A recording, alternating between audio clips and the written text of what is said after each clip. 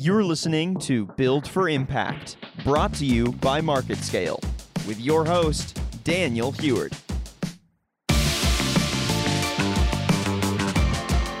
Hello, everyone. This is Daniel Heward, your host for Build for Impact. Today, I'm joined by a really close, I refer to Eden as a lifelong friend, and that's Eden Bruckman, who's an architect, lead fellow, and CSBA, the Senior Green Building Coordinator with the San Francisco Department of the Environment. Eden and I met over 10 years ago when she was fully engaged with the Cascadia Green Building Council, and at the time, Vice President of the International Living Future Institute.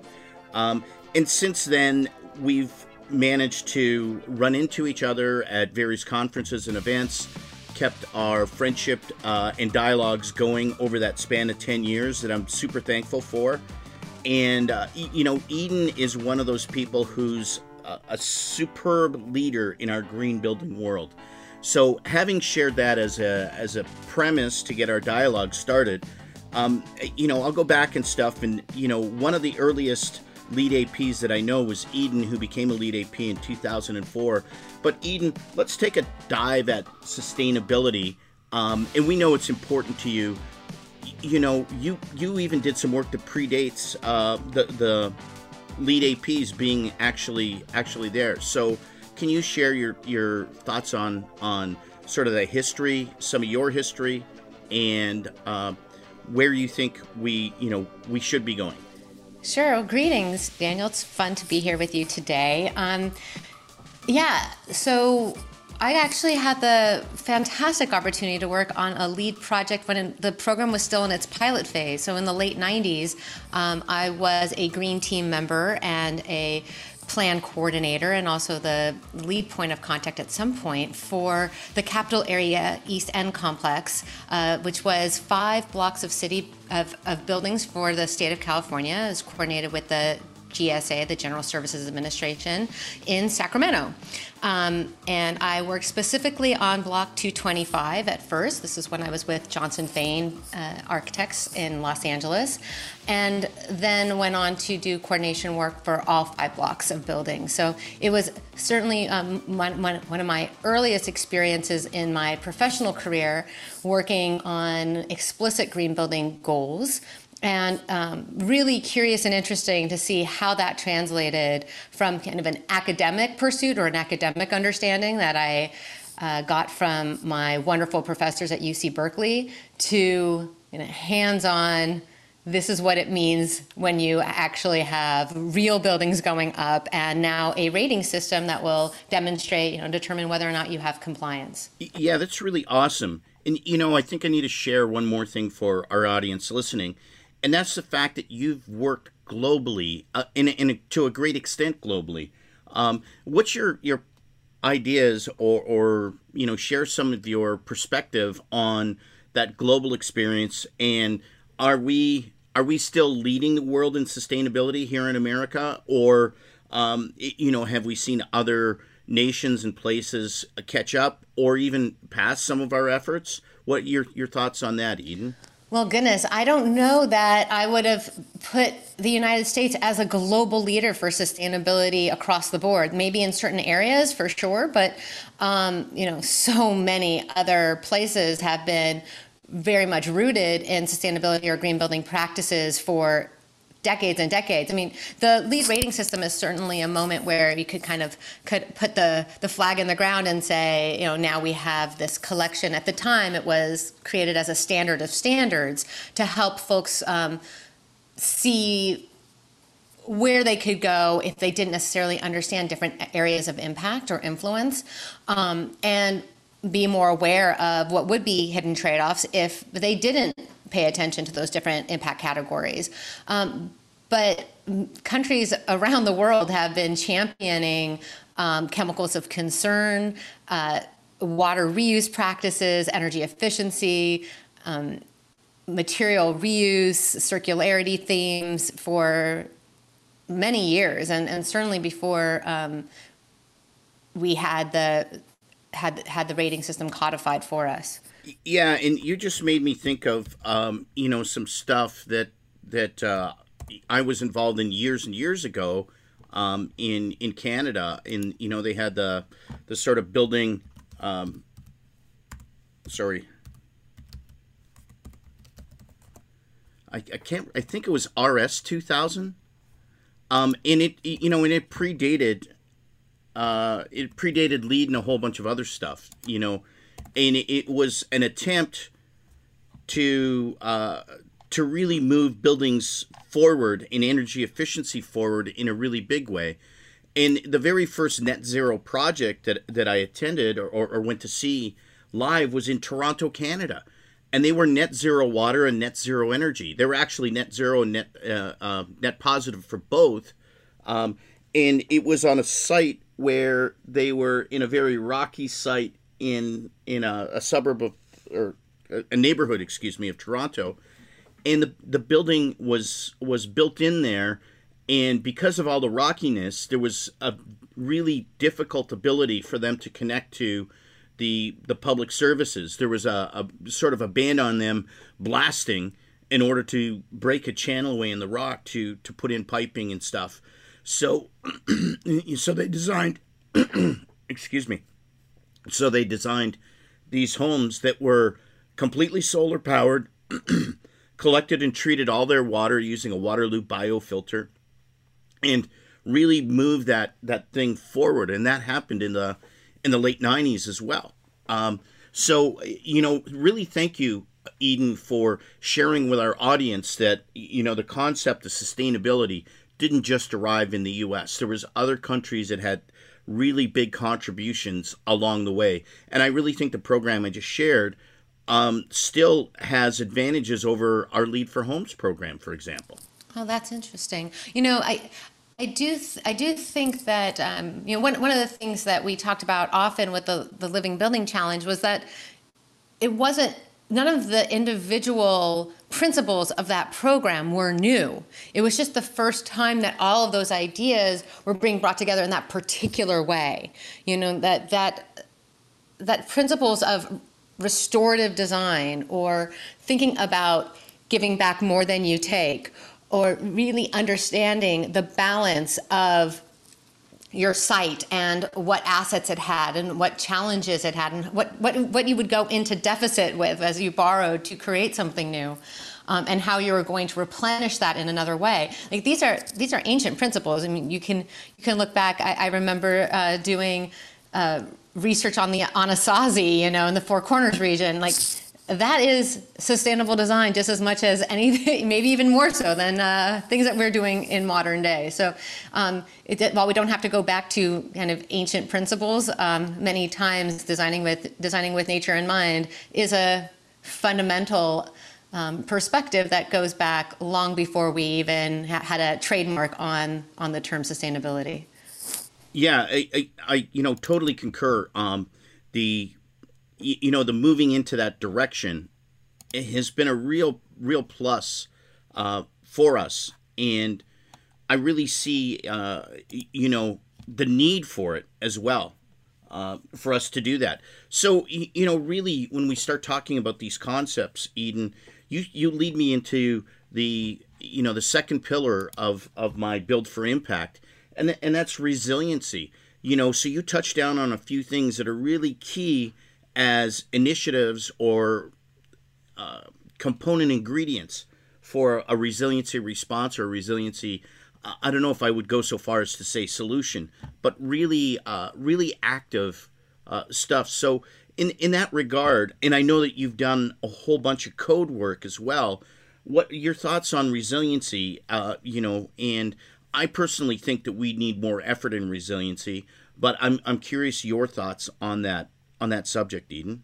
Well, gosh, it's such a broad term. It really can apply to so many things. And I think most often when we think of resilience, we think of, what happens following a natural disaster or human-made situation that we then have to bounce back from. But there's so many other aspects to resilience, of being able to maintain operations without having to face that that situation. How do we think about long-term impact, long-term potential to live lightly? So that's resilience too, without being prompted by a fire or earthquake or something else. And so from that perspective, I hope that we're thinking about this from an equity perspective, and who's involved, and how are we shaping what we build to meet everyone's needs. And that kind of also speaks to the notion I used to say a lot with respect to Living Building Challenge as well, around the beauty pedal, which is we tend to take care of things that we care about. So from a resilience perspective, there has to be a level of intention, a level of care, a level of thought, time that really honors the fact that we are about to take up land for some purpose and some use, take the resources necessary to make it a structure, to make it function on a day in, day out kind of way. And so resilience to me is kind of also another one of those fundamental aspects that doesn't have to be extreme, but can speak to kind of long-term what is the part that we play in our symbiotic relationship with our environment. Yeah, that's a really cool thing. And, sort of getting back to the resiliency response, I was trying to remember the name of the house, and it's the Canadian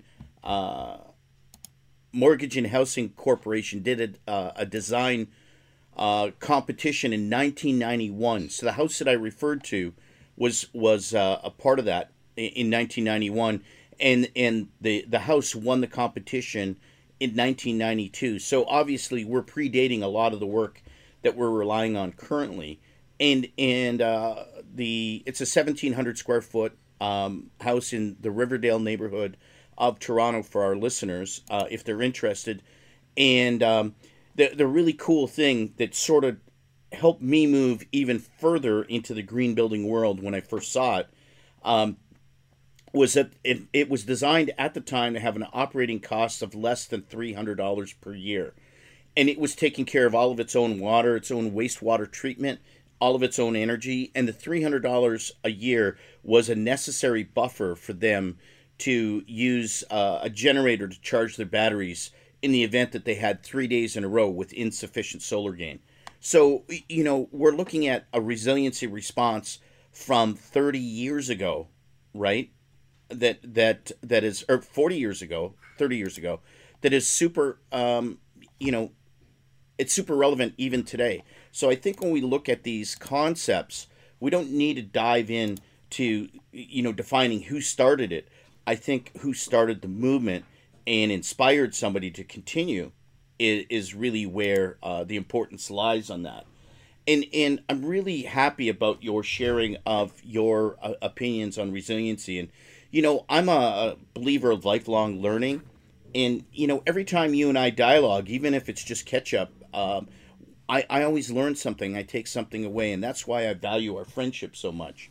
Oh, that's so wonderful. Thank you, Daniel. For me too, I feel that if I'm going to get out of bed in the morning, there's got to be something I get to learn that day, There's got to be some reason, some motivation to get out of bed. And for me, it's also about learning and seeing what others are doing that I'm constantly inspired and surprised and just excited with everything there's so much good work going on and so many really just incredible efforts that people are undertaking. And I'm excited by people's response to these different themes that you're mentioning, sustainability and resilience so far. Yeah, so I'm going to jump into our next pillar, and that's material transparency. And before initially handing it off, I'm going to cue our listeners to let them know that really that was an area of big focus that you had when I first met you, that we needed to make sure, and it was certainly possible for us to have stuff that would conform to a Declare certification, back then in 2010, 2011. And we see that is completely possible now. It's really great to see more and more manufacturers striving to get there. without talking too much of the technical details about it, you became a sort of a pioneer championing that in your move to become the technical director of the Health Product Declaration Collaborative. And I know that was some of the busiest time of your life when you made that move. And I used to run into you carrying stacks of binders and stuff for presentations from one room to another. You were super high demand, like you are again today.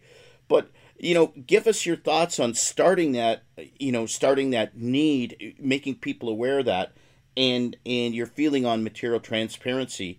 You could start from the middle. You can look at today, whatever you're comfortable with, whatever you'd like to dialogue about.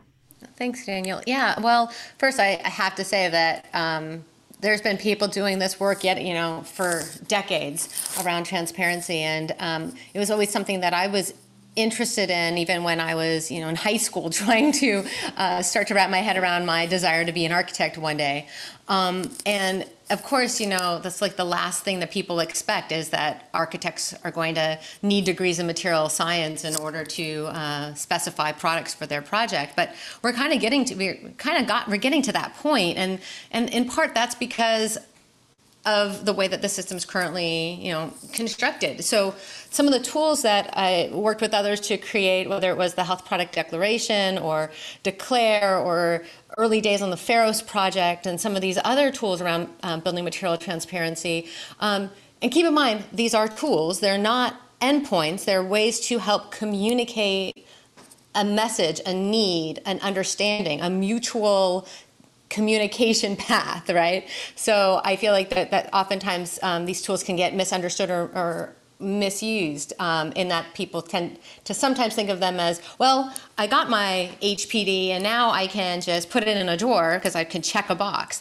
So what is the process of asking for that, and how are you asking for that? I think so much about material transparency is really about encouraging cooperative communication practices between consumers and manufacturers, and shifting the language away from that shame and blame situation that we had and that I witnessed day in, day out at all those conferences that I saw you at, and in many conversations, to be more about acknowledging that we can learn from each other, that the manufacturer knows more about what is possible for that product and for reformulation and for the hurdles that they're going to face in any new release of any changed product, than the consumer, than the designer, than the building owner or operator. So rather than accuse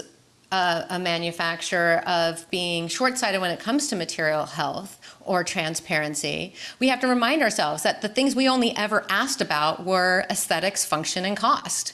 So where does it come into play, all these added and seemingly sudden priorities? So we have to take a step back and say, help us better understand the product. You know this better than I do. What is possible?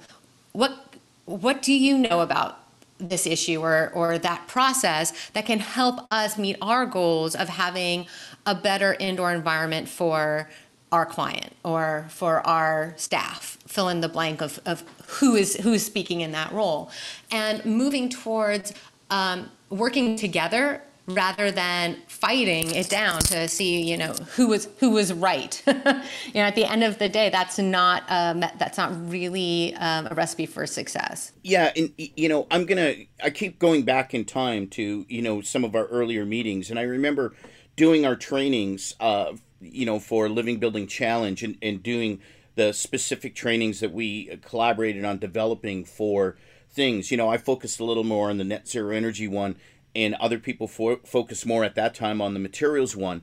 And I still remember how great it was when the light came on the materials one, because we always had this worry about how are we going to get the information. And, you were really great at saying, we just ask.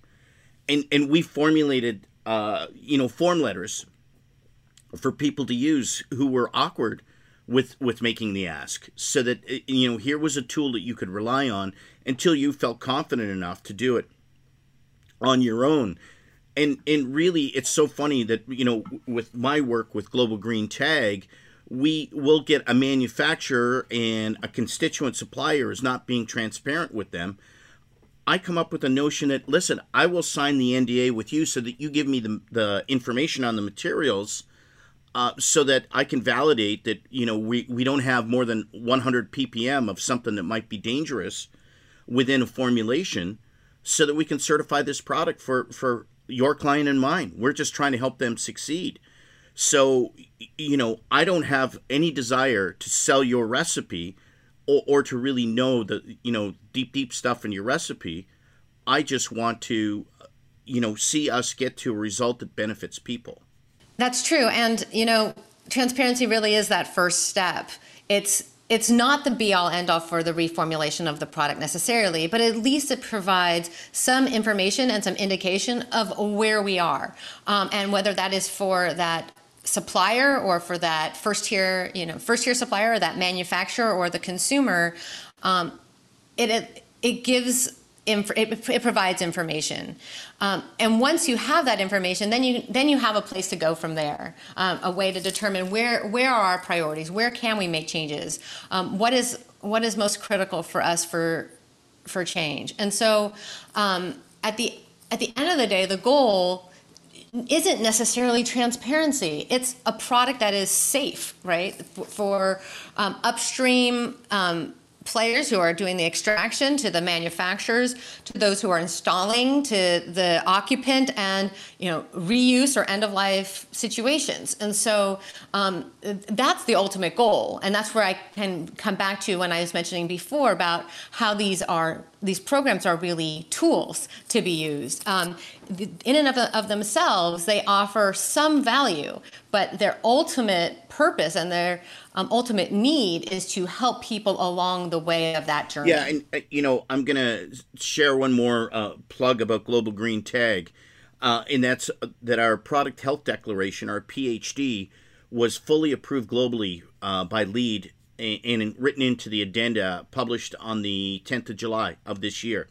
So where that changes it is from us really focusing in the Pacific Rim on delivering that to our clients there, to now having a global ability to have those products that we've certified down to that 100 ppm constituent ingredient level, be able to use globally. And I think that's where we come back to what you were just saying about a product that is safe, because that what we also do with that rating is have a healthiness in use rating for the end user, which is kind of different in the industry. Do you have thoughts on that? And I'm not really, if you don't, that's fine too.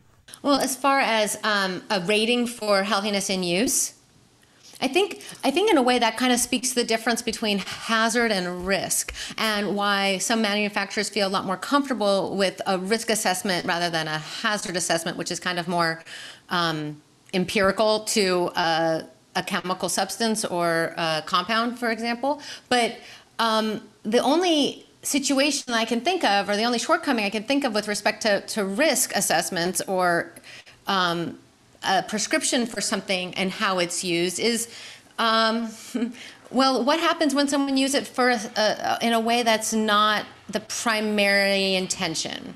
So an example I can give you is I was doing my own work in my kitchen, and I was putting in a countertop, and I needed to have a way for it to end, just to have an edge for it to go up against.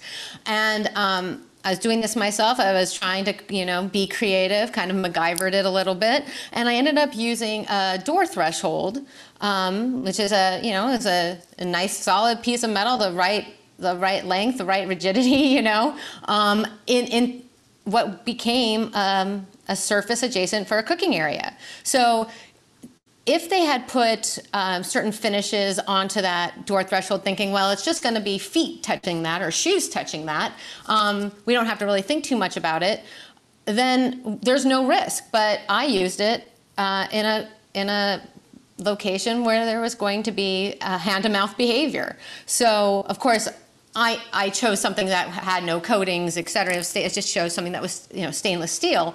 But just as an example of the difference between risk and hazard is that someone is deciding appropriate use and also making the decision of what hazards or maybe therefore available in any particular situation. And so by having just the fundamental information about the hazards, people can then make a decision, oh, well, maybe I won't put that in a kitchen situation, or maybe I will keep that solely as a door threshold or a flooring application. So having the information and also allows us to better understand where the flexibility is at and where we can see those risks play out based on those different situations. And I'm really glad that you shared that because, we do our best in this green building world to do stuff that's going to be safe for people. But at the end of the day, I'll drift into the wellness thing. You're sort of responsible for your own wellness. In that regard, we can do everything we can, yet at the end of the day, it's the end user.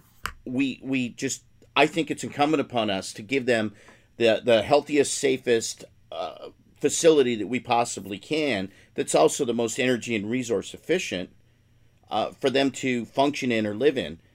But it's still incumbent upon them to adopt that lifestyle, to want to be, better. Oh, absolutely.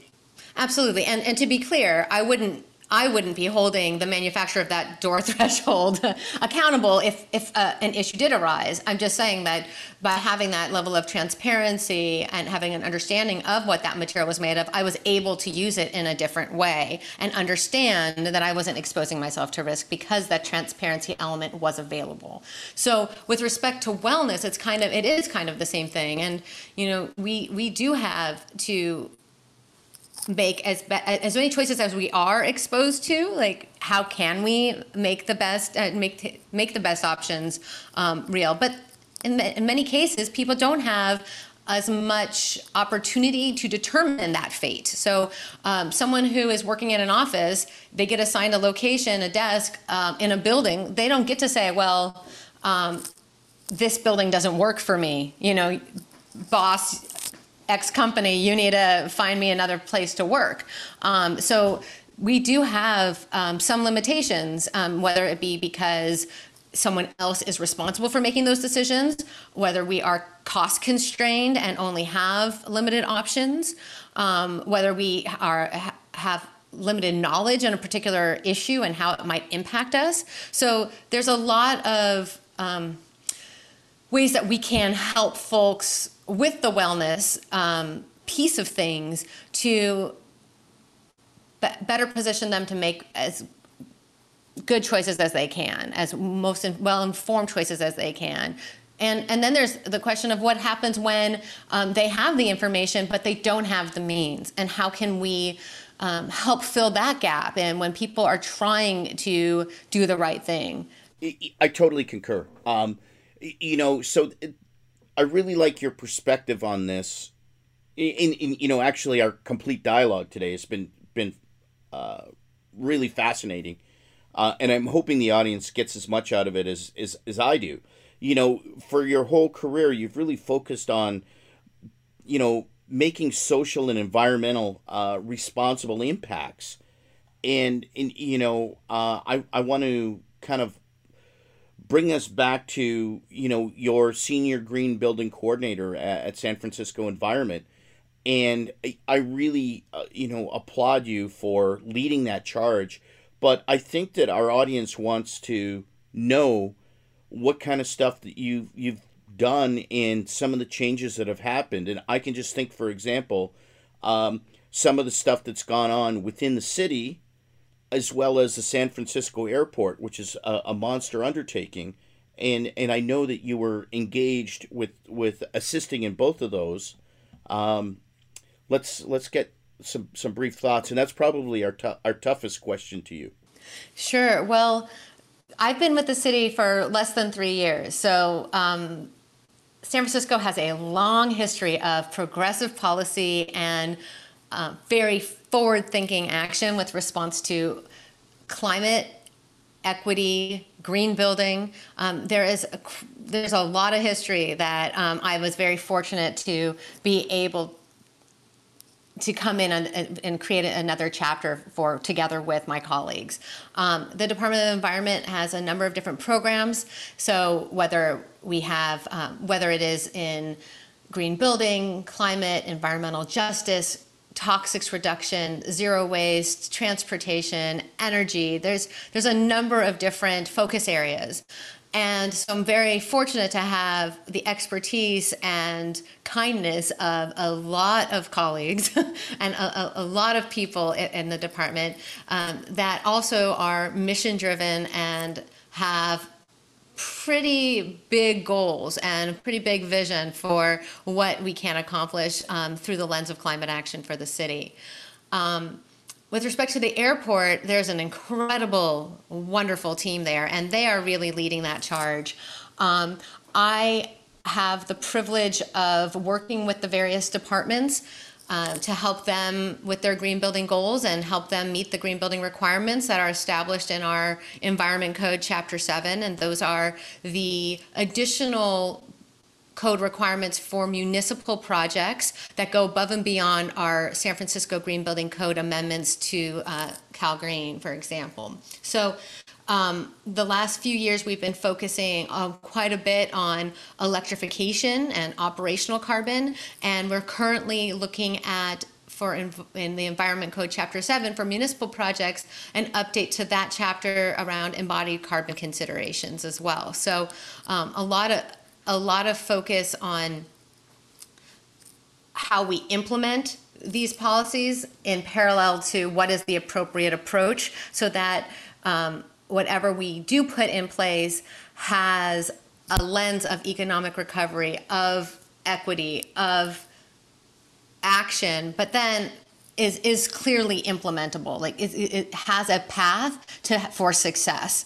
The last thing we want is for a policy to not be clear or easy for folks to adopt into their projects. We want to set them up for success. Well, really well said. And that whole idea of collaboration for success so that we can make impact is key to what we do. I've covered pretty much all of the stuff that I wanted to today, and I'm really happy that you touched down on embodied carbon and operational carbon. We could spend hours, as we typically do when we catch up in dialogue. I'm going to ask you if you've got some closing thoughts for our audience, and while I have you as a victim, as it were. I think that I'm going to ask you to come back and join us again at a future point in time where we'll get maybe a panel discussion on something key like operational carbon or a necessary resiliency response or one of the other big issues that's facing us. It could even be equity in green buildings. But any closing thoughts for our audience, Eden? Well, as you suggested, yeah, we barely scratched the surface. There's so much here, and I do look forward to the opportunity to come back and talk with others on these critical topics, and really just want to thank you for your interest and your time today too. Well, thanks, Eden, and on behalf of our audience for Build for Impact, we're so grateful that you shared some time with us today and some lessons and thoughts on the process. For our audience, send us in questions, comments, and suggestions on what you'd like to see in the future. And join us again real soon on another episode for Build for Impact. Thank you.